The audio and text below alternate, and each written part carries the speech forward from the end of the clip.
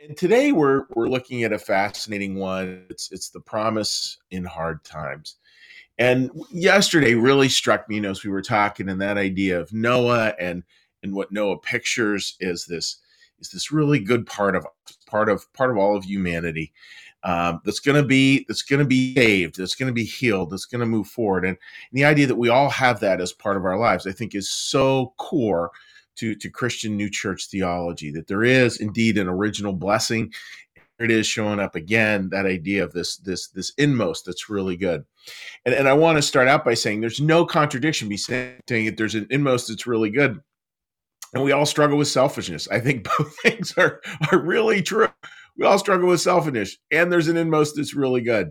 And which one of those two does God want to breathe life into? Take a wild guess, right? It's clear that God wants to breathe life into those better angels of our nature, and that's what the process of life is.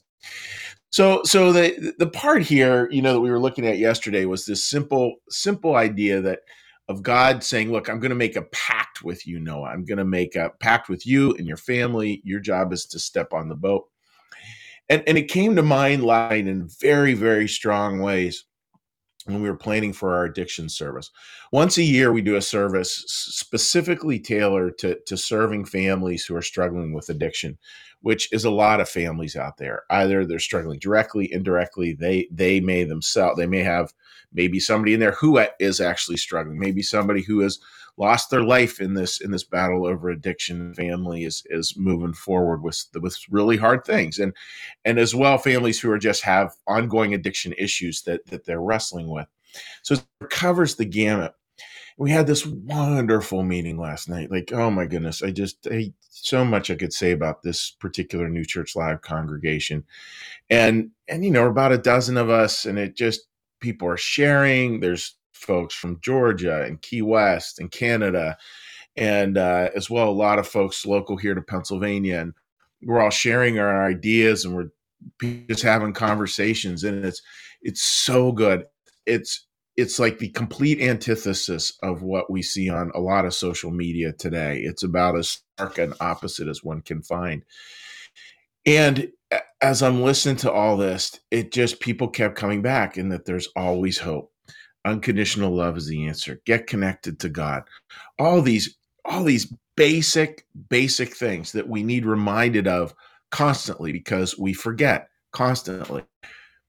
And there's the pact, right? There's the part where I go like, oh yeah, that's where I can see the bit. And this morning, getting ready for today, I had that service on my mind. I'm thinking, what's the part we want to preach? And I'm thinking, I want to come back to this Noah thing for that service on addiction, because there it is. Like in this pact, Swedenborg says, like, this pact that God is talking about here, it's just like a contract or a covenant, but it's not like a military alliance. It's not something where here we're clonking together to go conquer territory or wipe other people out. No, this is about what happens in our heart. And these are some of the beautiful words that he uses around that. The pact means nothing but rebirth. That idea we talked about yesterday, continuity, that idea of Noah, that part being reborn, coming back alive again. Other words he uses to describe is it love and faith, everything that comes from love and faith, mercy, peace, everything that is God's. I mean, how beautiful is that? If we just sit with that for a second, right? So there's this part of us, and there's this covenant, and God is moving that part of us through our lives, and our lives will have storms. That's inevitable. And within that, there's this pact that God is going to, and just think, the ties that bind us to God, the ties that bind, the legalese of this contract are faith, love, peace, everything that's of God, and mercy. Mercy was another one he had in there. That's startling in its implications there.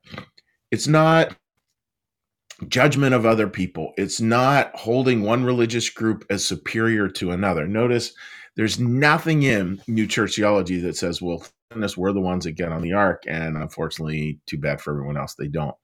It's not the story here. The story is God's movement. And covenant folks should leave you with chills, because it's so It's so profound, and we can gloss over it so quickly that we miss it. But isn't that what we see? I mean, like, look at addiction, right? Here's something clearly a flood. People talk about drugs flooding the streets, or despair flooding the streets of drug-infested neighborhoods. And what's the only way out? What's the thing that can't be preserved? Well, the thing that can be preserved, the thing that can be where God can be present, again, is things like mercy, love, peace, faith, those bits. And from there, we may find ways to better address these issues. It's not about ignoring these issues. It's just we're going to be addressing them from a very different, very centered place in the midst of the floods. Because guess what? No one needed to learn how to sail in floods. Just that simple. How to move forward with that. So that's the thought for today, folks. The promise in hard times, and the promise in hard times is God's always going to be with you. And how's He going to be with you? He's going to be within those things that are of God, those things that are of the better angels of our nature. He's going to be with you in that, and He's going to be with you even in the hard things, but within those things, if that makes sense. It's not like, well, he's only going to show up here, he's not going to show up here. No, he's going to show up everywhere, but he's going to show up with those things that are maybe asleep to a lot of the time. I imagine we are mostly asleep to them most of the time, but that doesn't decrease the fact that they're real, and that's where God shows up. So that's the thought for today, folks. And again, if you want to hear elaborated on 2 Sundays from now, we're going to be looking at this in a lot more depth as we do our service on around addiction. So it was a lot. So thank you, folks, for joining me this morning. I hope you have a wonderful, wonderful day. And what we're going to do now is we're going to do a little meditation, a little prayer, a little blessing, and we'll say hi to folks on social media. So with that, dear friends, let's get a little breath.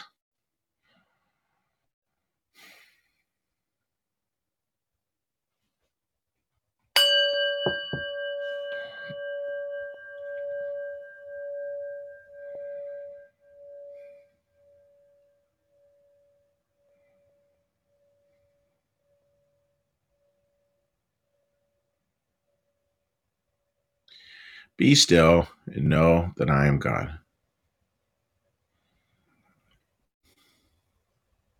Be still and know that I am.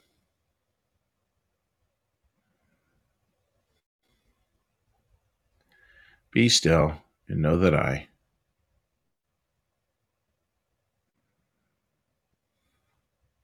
Be still and know that.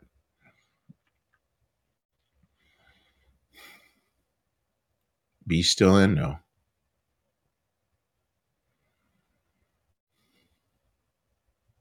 Be still and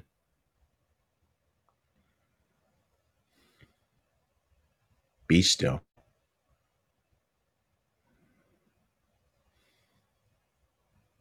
Be.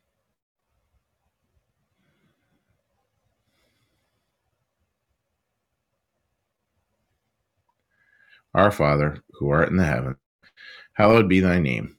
Thy kingdom come, thy will be done, as in heaven, so upon the earth. Give us this day our daily bread, and give us our debts, as we also forgive our debtors. And lead us not into temptation, but deliver us from evil. For thine is the kingdom, and the power, and the glory forever. Amen. May the Lord bless you and keep you. May the Lord make his face to shine upon you and be gracious unto you. May the Lord lift up his countenance upon you, bring you peace, and bring you home. Amen. All right. And Marcus just has reminded me the name of that service coming up in 2 weeks is Community Support for Families Struggling with Addictions. That's what we'll be doing. Fits right in there with what Mary has said. And God bless you guys. Have a great, terrific, awesome, amazing day.